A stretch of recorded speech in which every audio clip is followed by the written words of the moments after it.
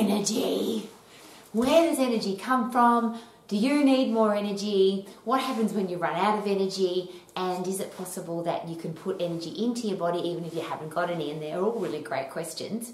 Ultimately, if you are the scientist and you're going to be logical about everything, all energy comes from the sun. Everything that we put into our body to eat for energy, everything that we do to create energy, everything comes from the sun. So pretty important to get some sunshine. There's a great start if you want to have a stack of energy. The next part is, do we eat our energy or do we create it inside? And then what we eat just kind of adds value to it. And there's a lot of people who they technically don't have healthy eating plans, they don't do regular exercise, they eat pretty crappy food, they take drugs and smoke, and they can go for days and days dancing at nightclubs and they seem to have a stack of energy. There's other people who eat healthy food and they regularly exercise and they get heaps of sleep and I'm tired all the time, no energy. So where does it come from? Is it something that we can produce ourselves? And I think the really important question is, what do you do if you really need some energy? So you've got something happening in your life that requires you to keep going, even if most people would stop. So you might be going on a holiday and you've got 10 days where you've just got to do stuff every single day and you're going out every night. You might be dancing in a nightclub every night. And then you've got to get up early the next morning, a bit like maybe a Kontiki tour around Europe where it's just go, go, go, go, go. How do you produce enough energy for that? How do you make sure that you can go every single day? You might be moving house and you've got 5, 10, many more days to be packing and lifting and staying up late and getting up early. How do you make sure that you've got a stack of energy for that? You might have children or you've just had a child and it's your first one and it's like, oh my God, life is so different. What do? I've got to stay awake now. You can't sleep when your baby needs you. What do you do when you have to have a stack of energy? And is it psychological and is it physiological? Is it a combination of the two? And is it as simple as having a caffeine drink, and plenty of people do that? Maybe it's a sugar fix, and plenty of people do that. Maybe it's some fresh fruit and vegetables, and plenty of people do that. Maybe it's some exercise. And if you just have a look at the pure physiology of energy, your body will produce massive amounts of energy when it needs it. Amazing machine, the human body. So if I might just be, plodding along, living my life, and something happens that my adrenal system, my adrenaline, epinephrine, cortisol, the stress drugs, the ones that, so you might be in a car accident, you might have to lift something heavy off somebody, something's caused you to be under stress. It's amazing how quickly the body can go from tired and lethargic, I can't be bothered, to instant energy, where you literally could lift something really heavy, or you could sprint away from a stress, or you could really get, your brain just turns on, you're on fire, even though you might not have slept very much, you might not have eaten very much, you might not have been doing great things for your body. So if the body's capable of doing that under stress, what if we put ourselves under stress to create energy if we need it? So again, I'll use some examples. If you have to do something for long periods of time that require energy for your brain and or your body, is it possible to force your body to be able to perform at top level by creating stress so that you can have a stack of energy? And of course, that's where exercise comes in. So is it possible, and most people will share, I'm so tired I can't exercise, but the reverse is, if I'm really, really tired but I've got to have a stack of energy, what do I need to do to create energy? And of course, energy creates more energy, momentum creates more momentum. So the more you move, the more you are capable of moving, to a point, of course. So how about if you're really tired, rather than, I've got no energy, I'm really tired, and talking about it? And that's probably a great place to start. If you tell your brain that you're tired, is it possible that you will definitely be tired? What hope have you got if you're telling yourself, I'm tired, I've had no sleep, I'm really tired? There's a great question. If you didn't know how much sleep you had, how tired would you be? Another interesting thing to take note of is you might be really tired when you've got to get up to go to work or go and do something that you're not really excited about. But if you're waking up to go on a holiday, or you're waking up for a special event and you've got to get up at 2 or 3 or 4 in the morning, all of a sudden you've got a stack of energy to get up because you've got some reason to have energy for. You've got a purpose to be energetic. And there's a really great thing to consider. If the body can produce energy for a great event, if the body can produce energy because you're under stress, what if you reverse that, and when you need to have energy, you create a really super experience that you're excited to get up for, which will create a stack of energy, and or you put your body under stress physically so that now you've got, and I'll ask the question, is it possible to do a really hard exercise session and still, I've got to go sleeping, I'm so tired and lethargic? It's exactly the opposite, of course. When you create a whole heap of energy, you feel fantastic. Now, you might, after you've exercised really hard, you might go, I'm really tired, but I'm going to ask that question again. If you tell yourself, I'm really tired, how are you going to feel? What about how much sleep do we need? Is it possible, again, that if you have a restricted amount of sleep, but you tell yourself that you're tired, it's going to be really difficult to keep going. But if you have a restricted amount of sleep and you've got something exciting to do, why is it that we can just keep going? And of course, I think that if you get healthy and really fit and strong, and the physiology will back me up on that, that your body will do whatever you need it to. If you look after your body will look after you. So when you feel tired, when you feel, I can't be bothered, I've got no energy, your body doesn't need any energy when it's not doing anything. Your body only needs energy when you get going. So if you've got an exciting event or you force yourself to get going, then your body will produce energy. Now, of course, you need to have the energy substances in your body. But again, you could have had no sleep, not eaten very good food, and not be feeling very good at all, and all of a sudden your body can produce great amount of energy. So let's start with, what words are you using? Are you telling yourself that you're tired? Are you telling yourself that you're lacking energy? Are you telling yourself, I need more energy?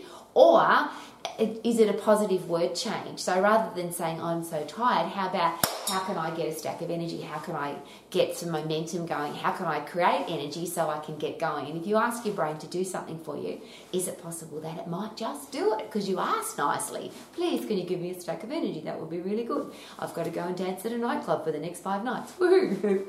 So give your body a reason to have energy, then create energy which creates more energy. So one of the things that are really important for me, because there are times in my life where I really have to go. I've got no option. I've got to go long hours, and the hours are long, by the way. They've only got 60 minutes. Every hour's only got 60 minutes.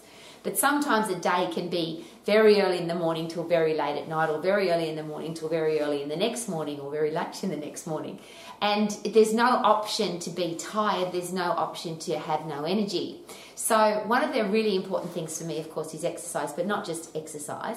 It's hard, intense activity. So if I'm really tired, the first thing that I do is go sprint. So I get on the cross trainer, I box the bag, run up some hills, soft sand running, anything to get really puffed. And it's interesting because when you force your body into that state of energy, where I've got to create energy, which is the 100% energy system, remember that it's really important. It's not about activity. It's not about exercise. It's about forcing your body to think that it's under stress, which means it's got to produce epinephrine, adrenaline, cortisol, the catecholamine endocrine part of, the part of the endocrine system called the catecholamines, which is the get up and go drugs.